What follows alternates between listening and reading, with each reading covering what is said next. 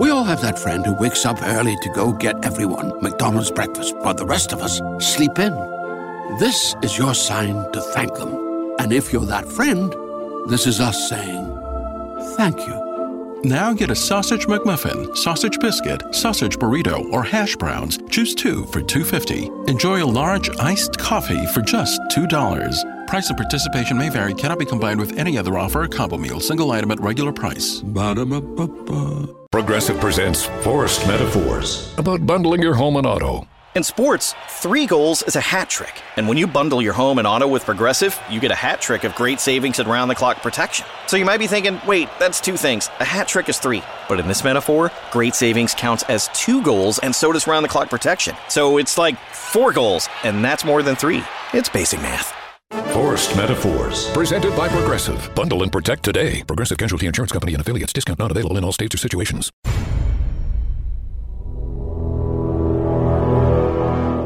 The X-Zone radio and TV show is largely an opinion talk show. All opinions, comments, or statements of fact expressed by Rob McConnell's guests are strictly their own and are not to be construed as those of the X-Zone radio and TV show or in any manner endorsed by Rob McConnell, Relmar McConnell Media Company, Talkstar Radio Network, its affiliated stations, or employees.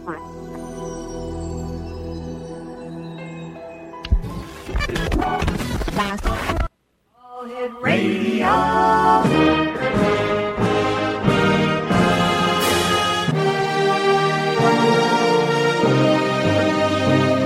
Welcome to the X Zone, a place where fact is fiction and fiction is reality. Now, here's your host, Rob McConnell.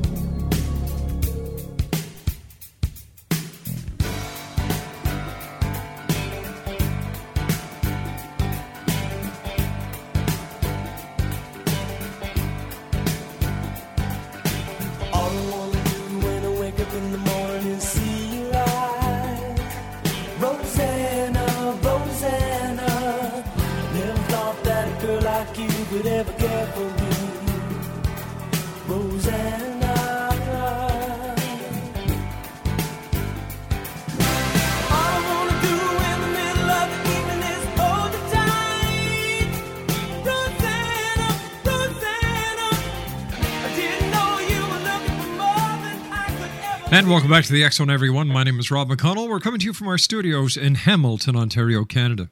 Toll-free worldwide, 1-800-610-7035. My email is xzone@xzoneradiotv.com. On MSN Messenger, xzoneradiotv@hotmail.com.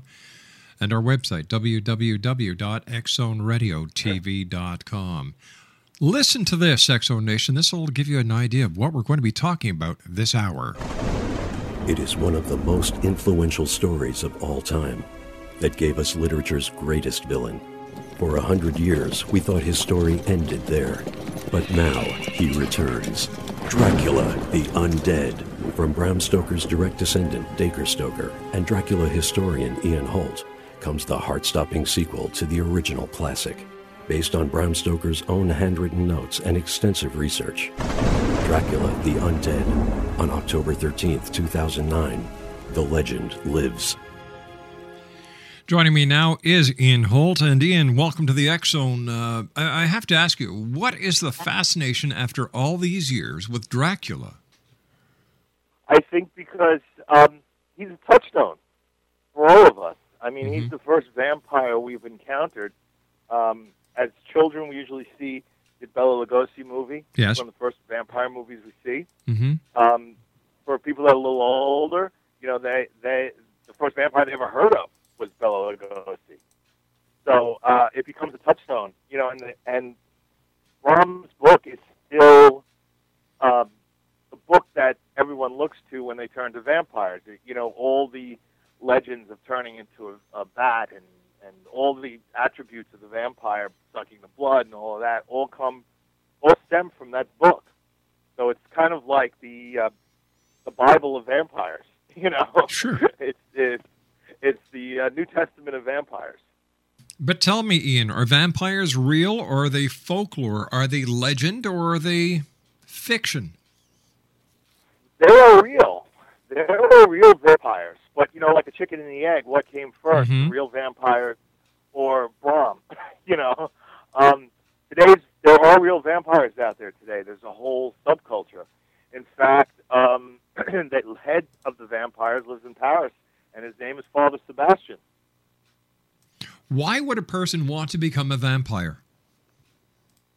Well, this is something, no matter what culture you can bring up. I mean, even the American Indians.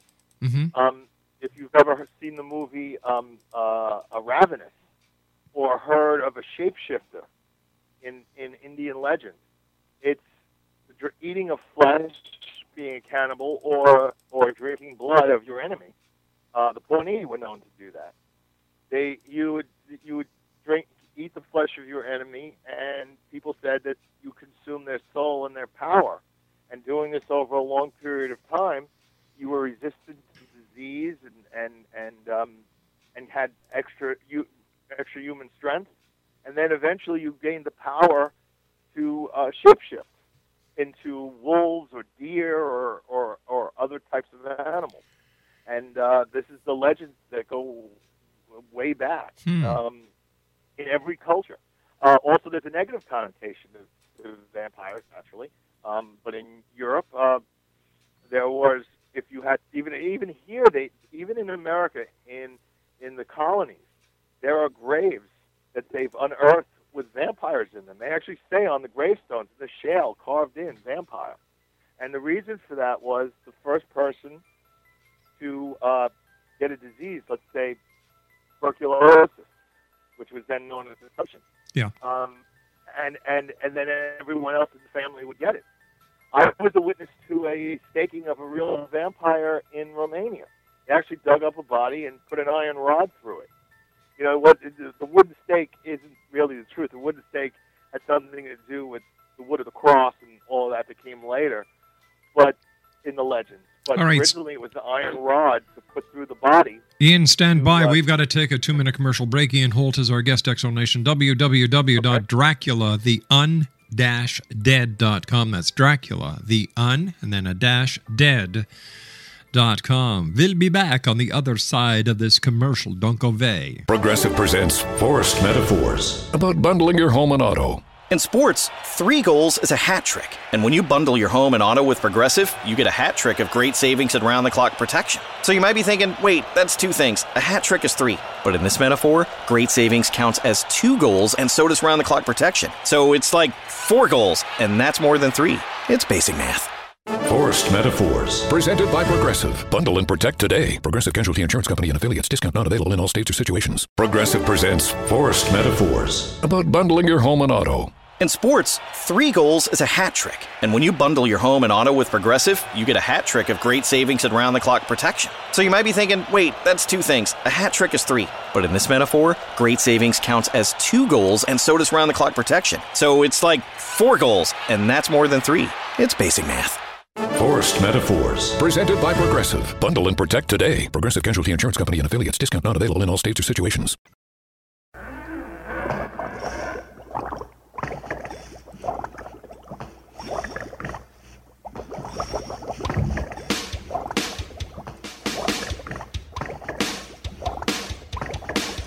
I was working in the lab late one night when my eyes beheld an eerie sight. For my monster from his slab began to rise, and suddenly, to my surprise, he did the mash. He did the monster mash. The monster mash. It was a graveyard smash. He did the mash. It caught on in a flash. He did the mash. He did the monster mash. From my love Notari in the castle east to the master bedroom where the vampires feast. The ghouls all came from their humble abodes to catch a jolt from my electrode. They did the mash. They did the monster mash. The monster mash. It was a graveyard. X Zone Nation, Ian Holt is our guest. We're talking about Dracula this hour here in the X Zone. And where did your interest in Dracula come from, Ian? Well, you hit on a little bit of it with that song, The Monster Mash. You know, when I was a kid, I'm very young, I was afraid of the monsters, the universal monsters, the Wolfman and Frankenstein and Dracula. But but I was a huge fan of Abbott and Costello. So my dad got the idea of letting me watch Abbott and Costello meet Frankenstein, and I could watch the Monsters of the Comedy. And I, was hooked from then on. But the one that got me the most was Bella, and I think it was because he was the most human-looking out of them. Lon Chaney Jr. wasn't a monster when he wasn't in makeup, so that doesn't really count. So it was Bella that really got to me.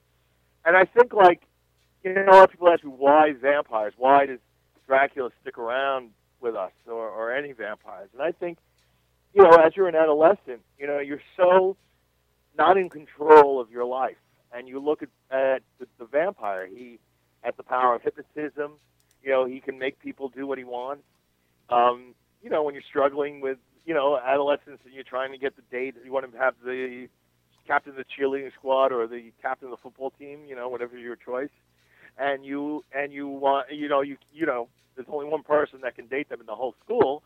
But if you're Dracula, you can just you wave your fingers, and all of a sudden, a little hypnotism, and they're dating you. If you need a best friend, you don't have a friend, bite him on the neck, and you get a friend for life. I think Dracula is kind of who we wish to be. If you're stuck in traffic and some guy cuts you off, you want to pull him out of the car and, in a little road rage. You can't do that because you're worried about the rule of law. Dracula doesn't have that problem. He has the strength of 20 men. Yeah. If you send him to prison, he can bend the bars and get out. How can the police stop him? Bullets go right through him. I mean, you're in trouble for cash. You need to rob a bank. We all have these fantasies. And for most of us, they're just fantasies. For people, that are vampires, not the real vampires, but of the movies, they have all this power. It's a great fantasy, and I think adolescents, because they're so not in control of their life, really connect with vampires. I mean, look at the Twilight craze. Mm-hmm. All right, but you've got to separate fact from fiction at some time in your life. You just can't keep on pretending you're a vampire with all these powers when you're simply a mortal. True, but I think, for a lot of people, when they analyze the horror movie craze of the 80s, why did the slasher films go over so huge? Why is it that the virginal girl always winds up as the heroine of these movies, defeats the bad guy? I think it's, almost like cathartic. You sit there and, you're a geek in school. Well, hey, I get to go watch these movies. The geek is the hero. The first one to always get killed is the most popular kid in school, or the bad kid in school that everybody likes. I think that's all part of it. I think, we become as kids, get into the craze this way, and then it becomes part of our lives where we're always interested in the vampire because it was something that we attached to in our youth when we get older. So it's the idea that you don't have to, have plastic surgery. You never grow old. You don't lose your hair. All these things and of course, a man's greatest fear is his own mortality. You never die. My favorite poster of all time is movie poster is the Lost Boys poster. Even though it's not my favorite vampire movie, the poster is my favorite. It says at the top of the poster, sleep all day, party all night, never grow old, never die. It's fun to be a vampire. And I think that sums it up as best as I've ever heard it. All right, so let's just take a comparison between the fictional vampire, like Dracula, compared to the people in today's society who claim to be vampires. Like, they're going to die. If they're shot, they're going to die. I beg to differ. I mean, yes, they are going to die. But we're putting together a reality show about vampires, and one of the people that are going to be on it is a woman who was a bodyguard. I won't say, but one of the top rock stars in the world. She was shot 4 times, tells me, and these wounds should have killed her. she attributes her survival of those 4 gunshot wounds to her drinking blood, and that she's here today because she's a vampire. Was she born a vampire? I don't know. How much truth there is to it, but because I'm not a blood drinker. Mm-hmm. But there are the people who drink the blood, and now this is not don't go out and get a victim. This is they have girlfriends and boyfriends or just acquaintances who give them the blood, and before you give the blood, you're screened for HIV and STDs and all of that. That you drink that blood, and you're supposedly you don't get sick, you don't get the flu every year, you don't get cold, you're stronger than an average person. She claims she can bench more than most women, and she's not all bulked out, and muscular like the heavy bodybuilder women. Mm-hmm. So I don't know. I mean, there's a woman, Michelle Belanger, who's an energy vamp, where they put her on a thermal camera. Yeah. And she sits with her girlfriend, and she runs her hands around the outside of the girlfriend, and you see she's almost has no registry. She's almost cold. She's almost at like death temperature. Mm-hmm. And the girlfriend has a full aura of energy, of heat around her. And as she runs her hands around her, the energy transfers from the girlfriend to Michelle. And you see Michelle's body warm up in the thermal cam, and the other girl get cold. And by the end, the girlfriend is completely tired, and Michelle is completely energized and alive, and she says she has to do this to live. So, I mean, that's easy to record. I mean, it's recorded on the thermal cam. You sit there and you're going, is there anything to this? And I'll tell you, this is maybe a little bit off topic, but there's a website called Black Ops or something like that, .com.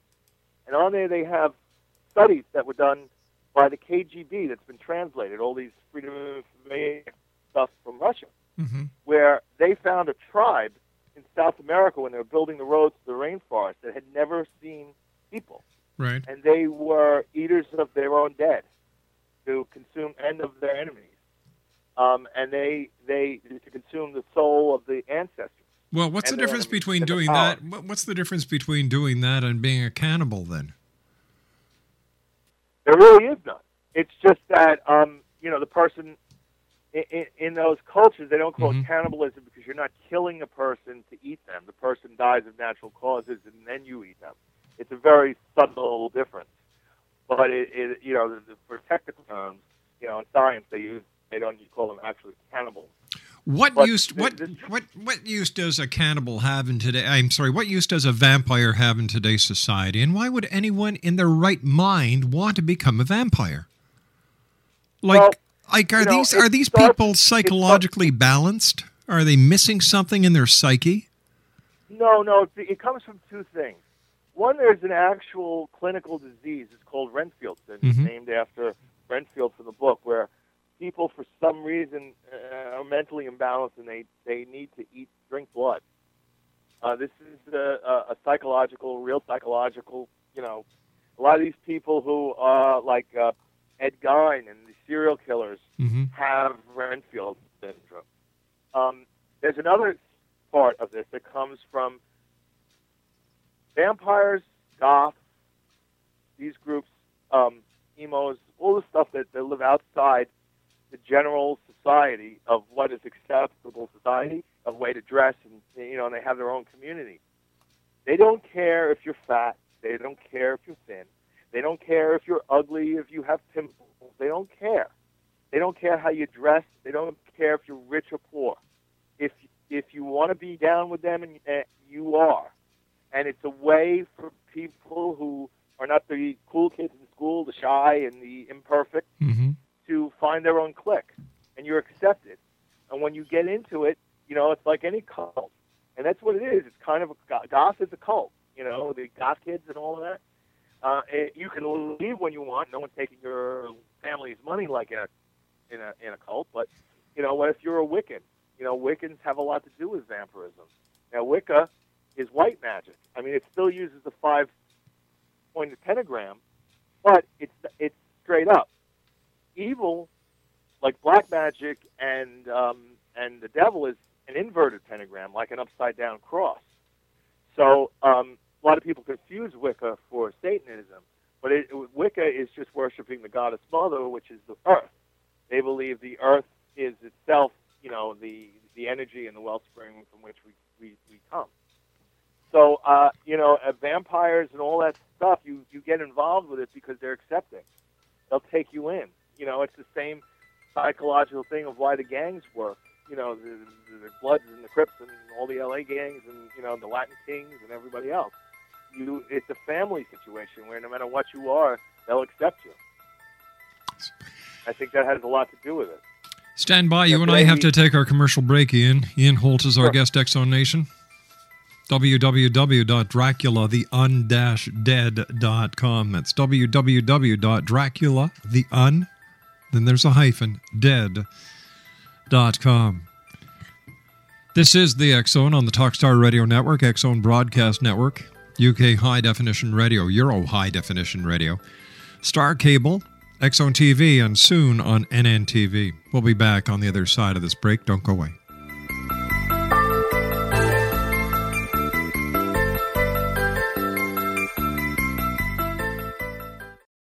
Progressive presents Forced Metaphors about bundling your home and auto. In sports, 3 goals is a hat trick. And when you bundle your home and auto with Progressive, you get a hat trick of great savings and round-the-clock protection. So you might be thinking, wait, that's 2 things. A hat trick is 3. But in this metaphor, great savings counts as 2 goals, and so does round-the-clock protection. So it's like 4 goals, and that's more than 3. It's basic math. Forced Metaphors, presented by Progressive. Bundle and protect today. Progressive Casualty Insurance Company and affiliates. Discount not available in all states or situations. Hi, this is Ken Elliott. When I'm floating around the universe, I always try to tune in to Rob McConnell. Hi, ho there, Trinity Frog on Sesame Street. When I want to find out what's going on with UFOs or ghosts, I listen to the X-Zone with Rob McConnell. This is Les Corrigan from Target Internet Development. You're listening to Rob McConnell on the X-Zone Radio Show. This is John Hogue, prophecy scholar, and you're listening to Rob McConnell in the X-Zone. Welcome to the X-Zone, a place where fact is fiction and fiction is reality. Now, here's your host, Rob McConnell.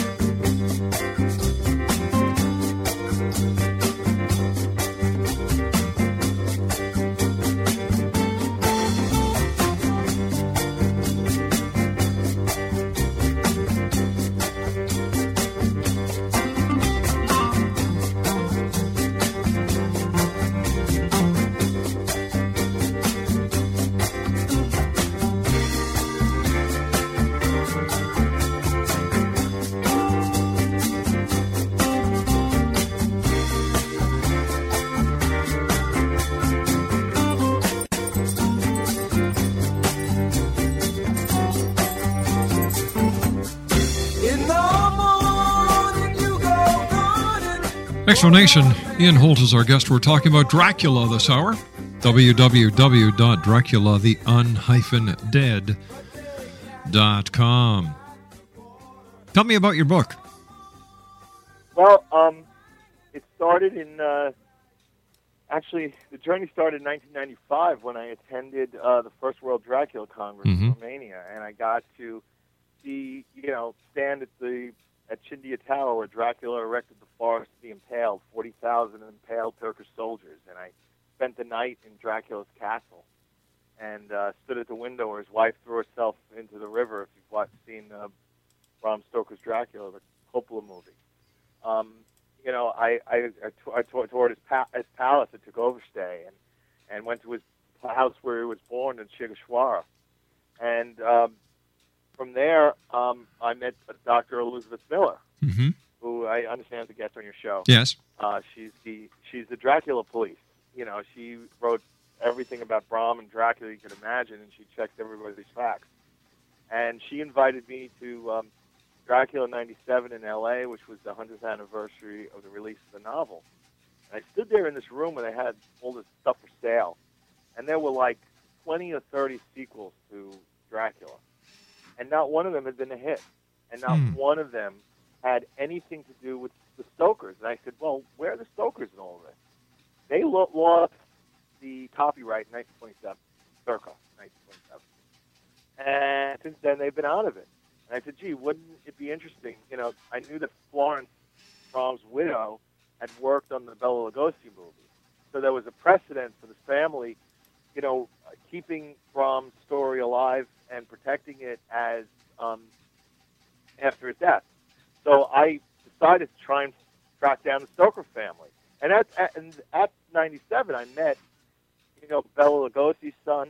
I met Abbott Costello's daughter, Abbott's son, and I met Boris Karloff's daughter. So, you know, the legacy thing was in my head. And I, you know, over the years, met people from the family and started to form a relationship with them. And many of them were very jaded and didn't want to have anything to do with it. You know, they felt like Hollywood had taken it and run amok with it. And finally I met Dacre Stoker. And he was a younger part of the family. He was an American part of the family. You know, families branched out in Europe, and you know, Brahms' director descendants don't have the Stoker name because of the daughter. They came from the daughter, so through marriage they lost the name. But Dacre's side of the family, and he's Brahms' great-grand nephew, retained the name Stoker. So it seemed to be perfect, you know, when we met. And Dacre had written a paper in college about the book his ancestor had written, and he was familiar with it.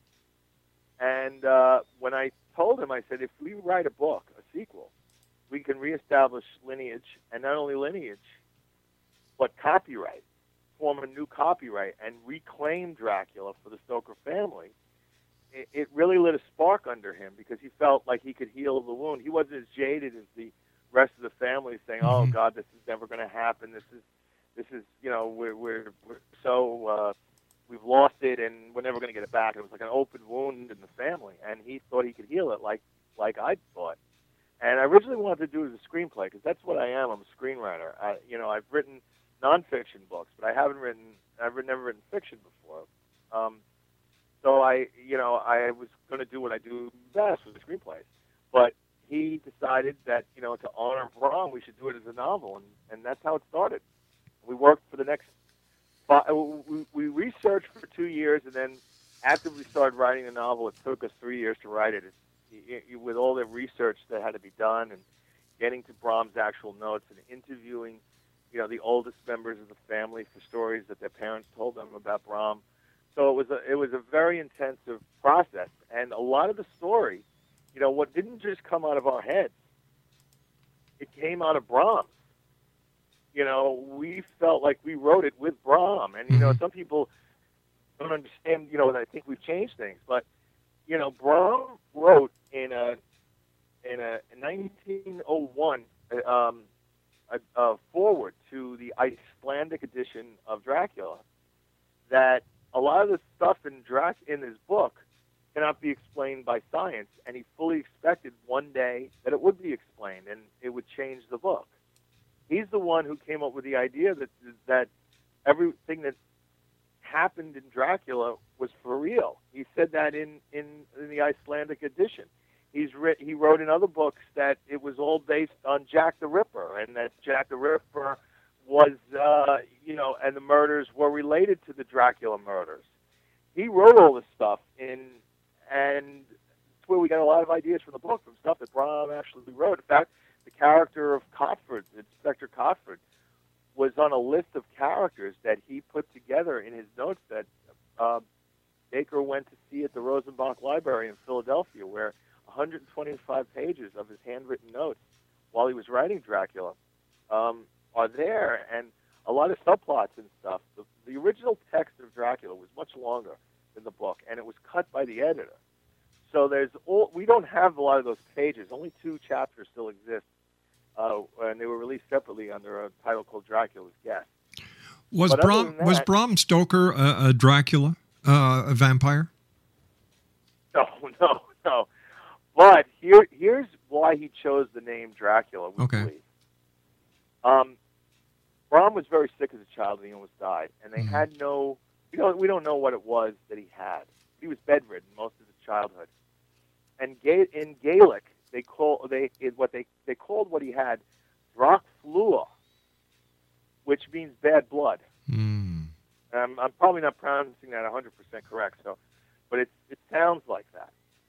Well, years later, his original title for Dracula, we have it in his notes. He was going to call him Count Vampire, which isn't very, Count Vampire isn't very original or exciting.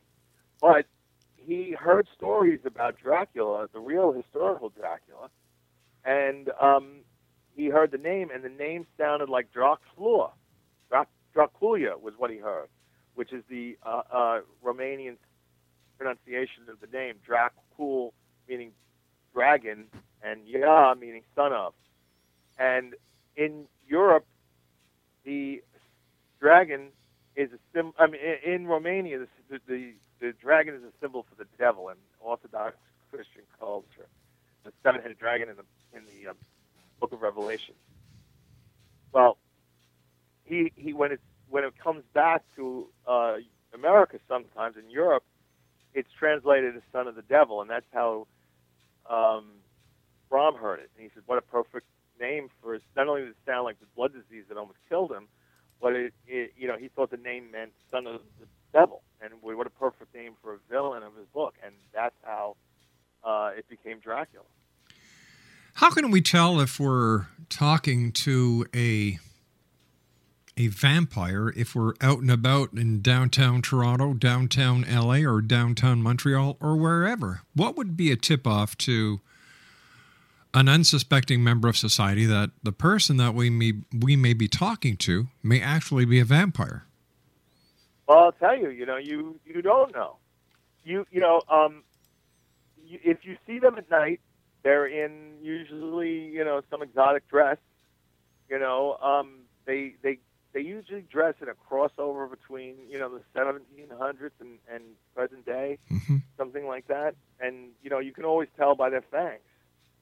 A lot of vampires, there's a specialty in this. If you go online to some of the vampire sites, you'll see fangs, and there's special teeth makers that make real vampire fangs. There's other vampires that go to the dentist and have their incisors filed down to have fangs, so it's the real teeth. But why? You can usually tell by the fangs. What happens when they grow up and hopefully... Now, these are people that are grown up that do this. Well, what does that tell you? That it seems to me that these people are not playing with 52 cards in their deck. I've met them, and I don't see them. I think it all grows out of trying to be different. They reject the tight rigors of society. You have to dress a certain way. You got to wear a suit and tie to work, and all this stuff. They reject all of it. So how do they make a living? How do they pay their bills if they're not part of society? Well, I'll tell you the truth.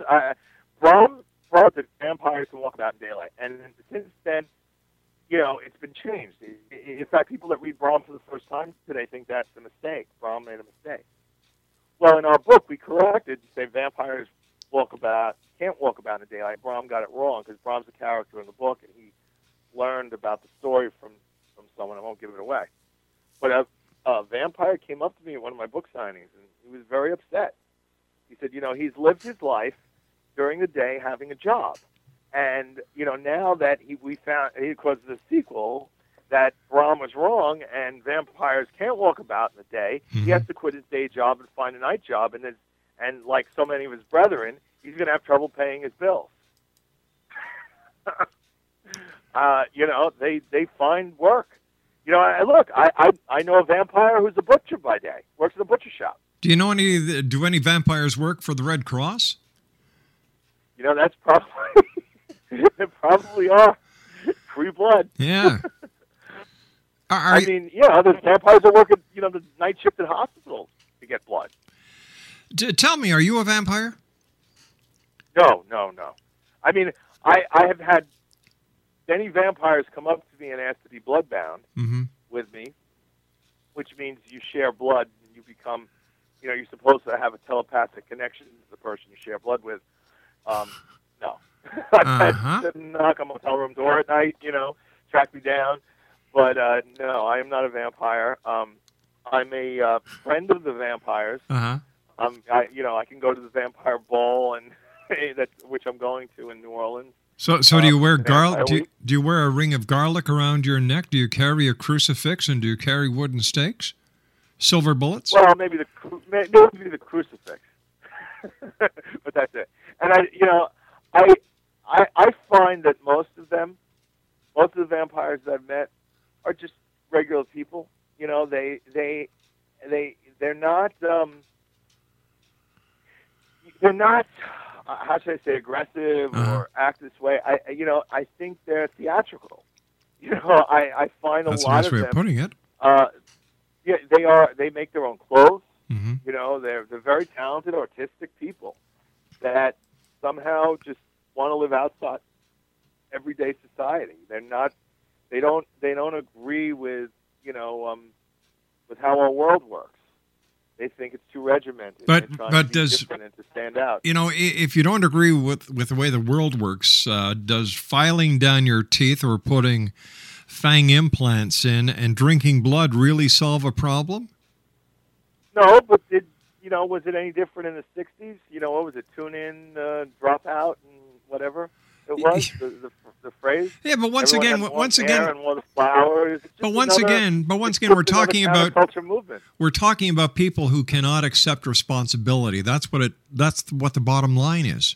They can't address or they can't attune themselves to the way society acts, the rules, regulations, and laws. So what they do is they form little cliques, little clubs, where a bunch of outcasts get together. I think it is. I think there's strength in numbers. I think that's what happened. The Flower Children movement and everything else. I mean, it was the same thing. I think, for me, everybody has their little something that they rebel against. My father, was a haberdasher, and he had a suit store. I refuse to wear a suit and tie. I just don't see if I can dress nice and come in and look clean, why do I have to wear the suit and tie? But you it's didn't. My little way of rebelling. But you didn't file down. You didn't file down your teeth into fangs, and you don't drink blood. Yeah, I think that the drinking of the blood is supposedly for them. They say that it enhances their physical powers. And since I've never drank blood, thankfully, except if I got a little cut in my finger, and it was my own, I can't say whether it's true or not, but to them it is. To them it's very real, and it's almost like a religion in a way. It's sort of like they created their own religion. All right, stand by, Ian. We've got to take our final break. Ian Holt is our guest, Exo Nation. We're talking about Dracula, the Undead. His website is www.draculatheun-dead.com, or for our Canadian listeners, draculatheun-dead.com. We'll be back on the other side of this break as the X-Zone continues from our studios in Hamilton, Ontario, Canada. My name's Rob McConnell. Don't go away.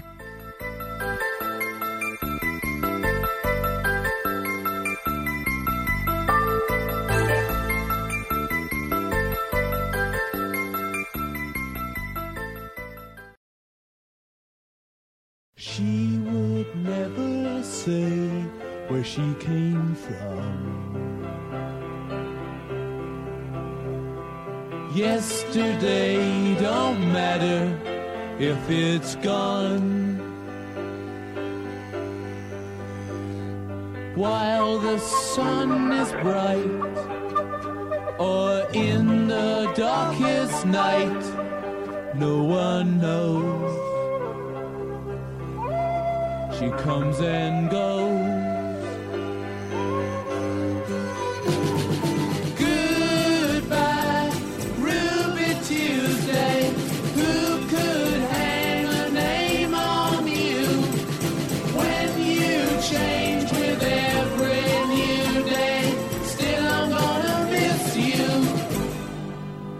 Don't question why she needs to be so. Exonation, Ian Holt is our special guest this hour. It's been a great hour talking about vampires and Dracula. Exonation, Ian's website is www.draculatheundead.com, and that's Dracula, the un-dead.com. You just finished another film project, didn't you?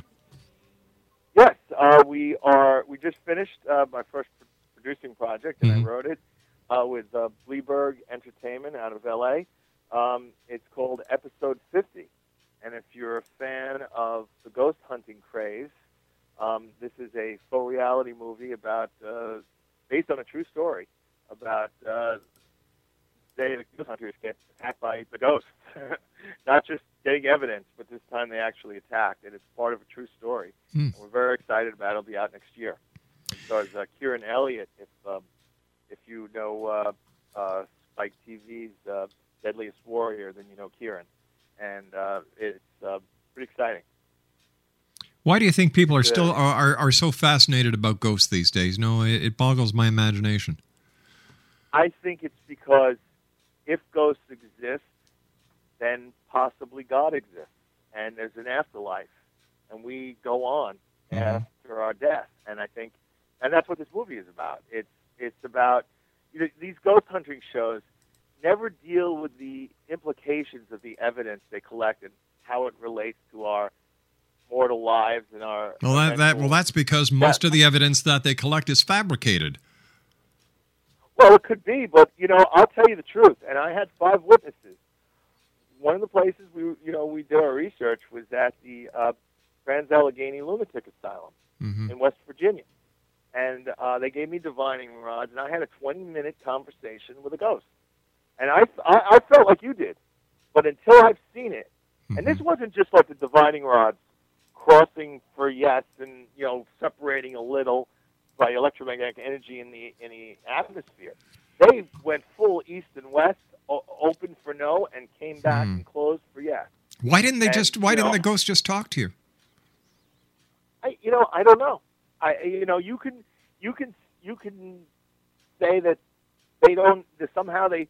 You see these shows and you see battery drains and all these things in order for them to manifest. Yeah, but you see, I've been in television long enough to know that there's many reasons why a battery will drain, and 99999% have nothing to do with ghosts. I've seen batteries. How do you explain? I've seen batteries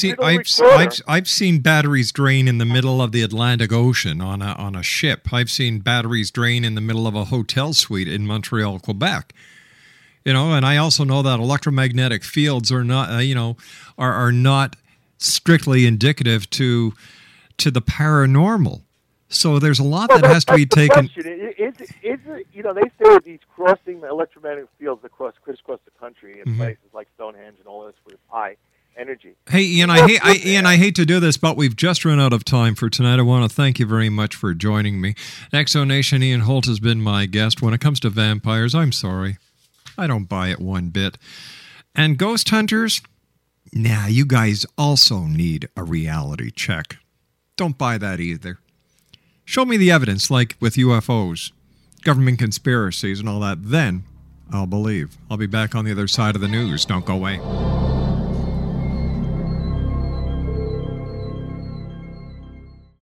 Progressive presents Forced Metaphors about bundling your home and auto. In sports, 3 goals is a hat trick. And when you bundle your home and auto with Progressive, you get a hat trick of great savings and round-the-clock protection. So you might be thinking, wait, that's 2 things. A hat trick is 3. But in this metaphor, great savings counts as 2 goals, and so does round-the-clock protection. So it's like 4 goals, and that's more than 3. It's basic math.